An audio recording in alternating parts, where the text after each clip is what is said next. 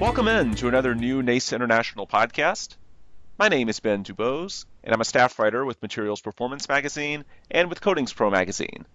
Today, as we continue our MP interview series speaking to various leaders within the industry, we're joined by Vincent Higgins, Global Director of Technology and Innovation for Honeywell. Vincent, good afternoon. How are you? Good afternoon, Ben. I'm very well, thanks. Yeah, thanks for joining us. And what we're going to be discussing today, Honeywell recently introduced what it's calling an advanced industrial training solution that combines 3D technology with an operator training simulation. Basically, it's a tool designed for plant operators and field technicians. Officially, it's called the Immersive Field Simulator, and it's described by Honeywell as a virtual reality and mixed reality based training tool that incorporates a digital twin of the physical plant to provide targeted and skill-based training for workers. Honeywell notes that many companies are facing higher operational pressures as a result of the pandemic, and the tool also helps to accelerate the training times of any new plant personnel, which can help meet a growing talent shortage within the industrial sector.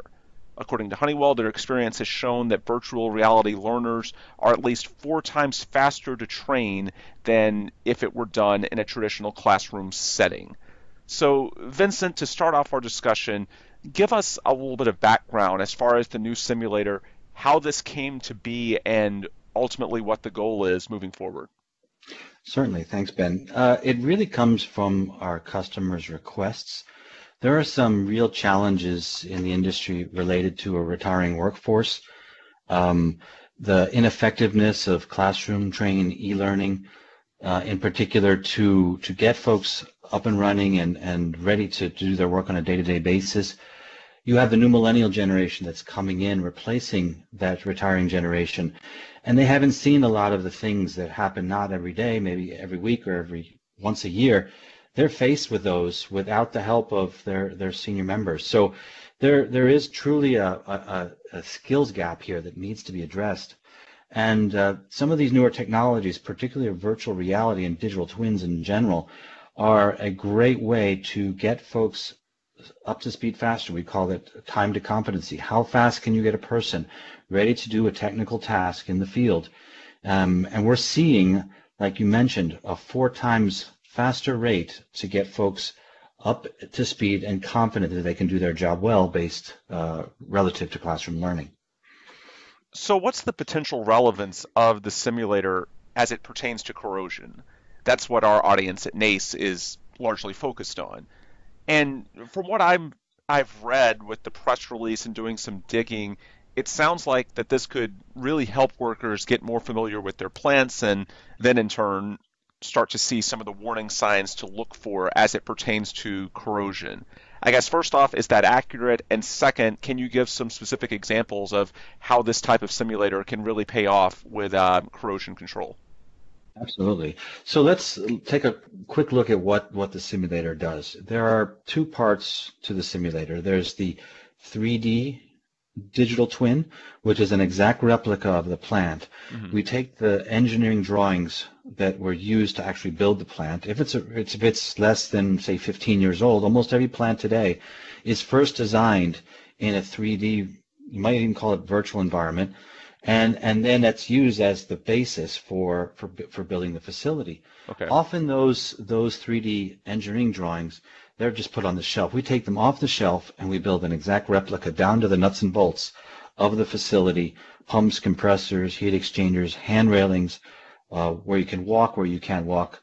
There's also a second digital twin, which is the process digital twin, is working in the back end, and that connects temperatures, pressures, flows to that other digital twin, which is the 3D model. So when you turn a valve in the virtual world, you actually, the simulator responds to that and adjusts the temperature, the flow, the pressure accordingly across the entire plant. So essentially you're getting as close as you can get to a real-life experience, because you have these 2 digital twins, one physical in a 3D virtual world, and the other mathematical, working together to give you a very realistic experience.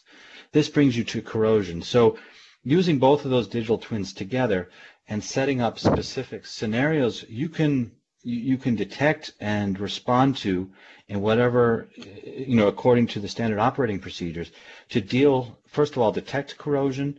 You can use essentially thermal cameras in the virtual world to detect corrosion or through visual inspection. You can take corrective actions. You can do measurements of corrosion measurements using tools that can be developed in the virtual world. The idea here is that unlike classroom learning and e-learning, this is as real as it gets without actually being in the plant. And the retention rates that we're seeing go from 20 to 30% from technical retention to 70 to 80 for hands-on learning in the virtual environment.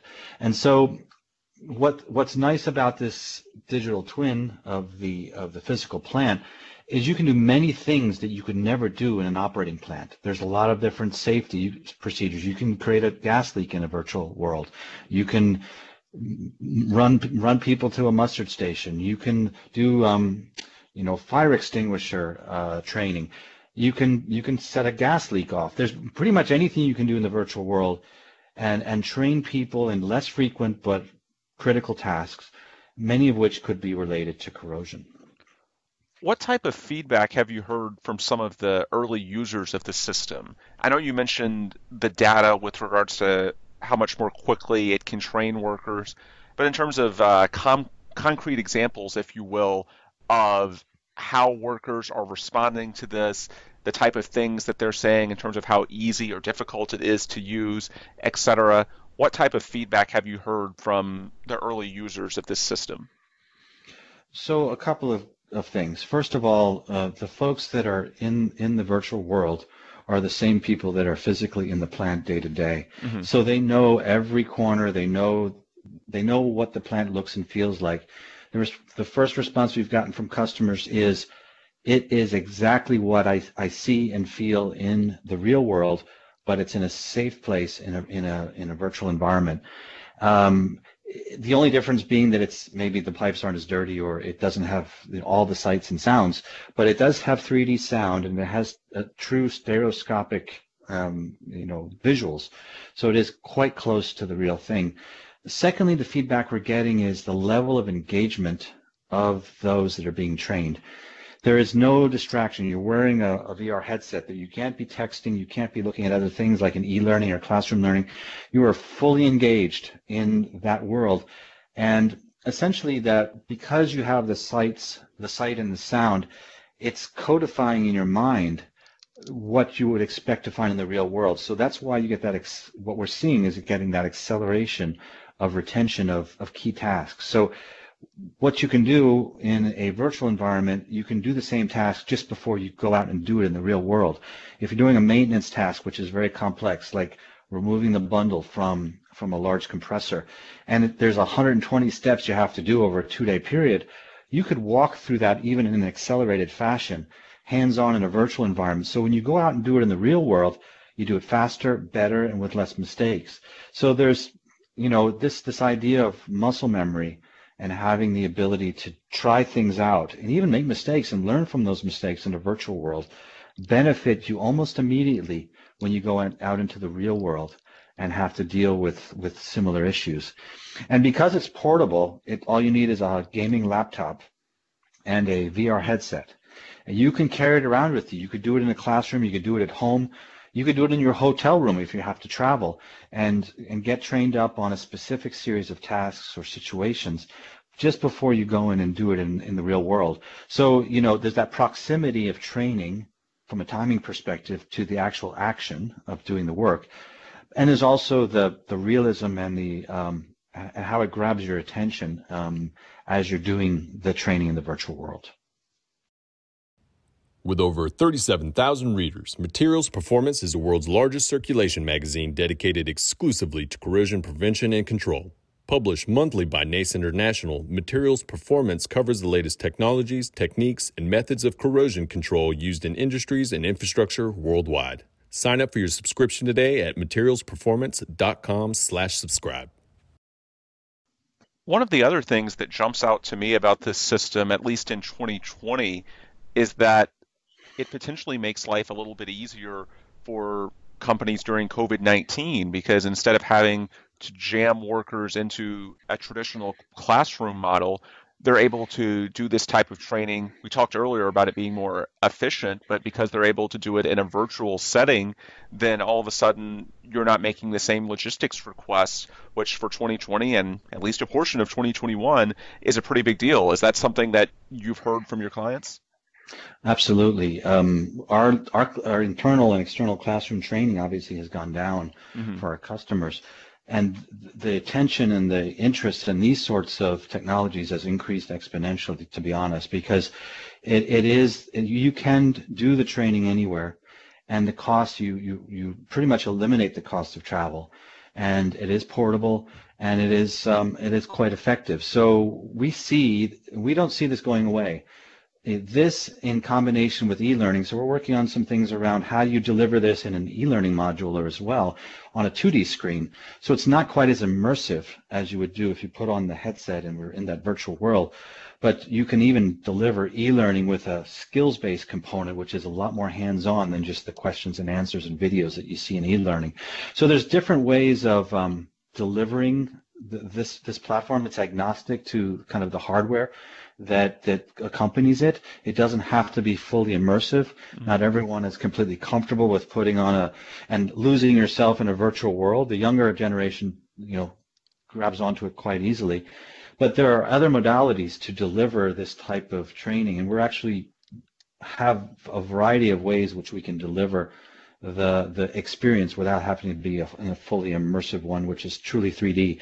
You can reach your hand out and it almost feels like you can touch the handrail or the pump that you're working with without actually having it there in front of you. You mentioned earlier the skilled labor shortage that definitely with regards to corrosion control or broader maintenance, I think we all know is an issue. Can you elaborate on that a little bit more, what the connection with this type of technology is to the broader development of the maintenance industry's workforce?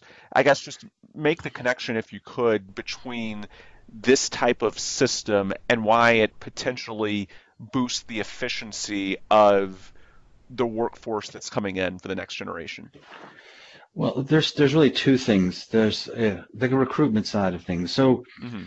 you think about engineers choosing the engineering career or a career similar to that or maintenance career, where you would go, leave your iPad and your cell phone behind and pick up a clipboard and a piece of paper, and you're doing the work that way. That the digital native, which is pretty much the millennial generation and the Gen Z, which are just entering the workforce now, they're digital natives. They want to use the tools that they know they can be successful with, and these sorts of tools are just a perfect fit for their comfort zone. And so you're essentially, if you were to choose an industry which is quite old school, but with brand new tools, the chances of them coming on board are, I think, stronger. So it's all about, generating the next generation of worker in the industry, and these are points that help boost that, right? And then secondly, how quickly, I mentioned earlier about time to competency. How quickly can we get folks truly competent and confident to do the work at hand? And unfortunately, it takes a long time. There are a lot of things you have to go through to be self-sufficient in the field. And the studies that we've seen, external studies, and the ones we're doing internally with our customers, are showing is that the metrics around virtual reality training are getting people up to speed so much faster than the old way, which is mostly classroom based, that we have more people in the workforce, better prepared, more confident people. And the companies that are investing in this, we hear from the workers, they feel that the companies have their back, that they are investing in the people, which I think is really, really important. One of the talks I often give is about the Internet of Things. And Internet of Things, as you know, is around using technologies to transform the way work is done. And I truly believe that the individual, the person, is at the core of the Internet of Things. And those folks, so we'll never automate things completely, no matter how hard we try. The individual will be at the center of key decisions. So the question is, automate what you can, and then provide the support, the technology support, so they make better decisions. So the point is here, if you invest in these technologies, you'll get more people coming on board, better prepared, and they'll truly feel that they're investing in their futures. Let's talk a little more broadly, because obviously Honeywell has a number of industrial clients. What type of things are you hearing from them in late 2020? I'm curious, number one, how many of them are faring business-wide during COVID, during all the unique market forces of this year. Clearly, there's an election season going on as well. And in terms of Honeywell's role as a technology provider, what are some of the trends, I suppose, of the things that they're asking for moving forward? Yeah, they're looking for more digital tools. It's all about digital transformation, and Honeywell is really taking the lead in many of the industry verticals around digital transformation. Mm-hmm. We are first of all transforming digitally ourselves. I've seen over the last years how many new tools and approaches that are digital that a big company like Honeywell, which is a major manufacturer globally, how we are transforming internally with digital tools.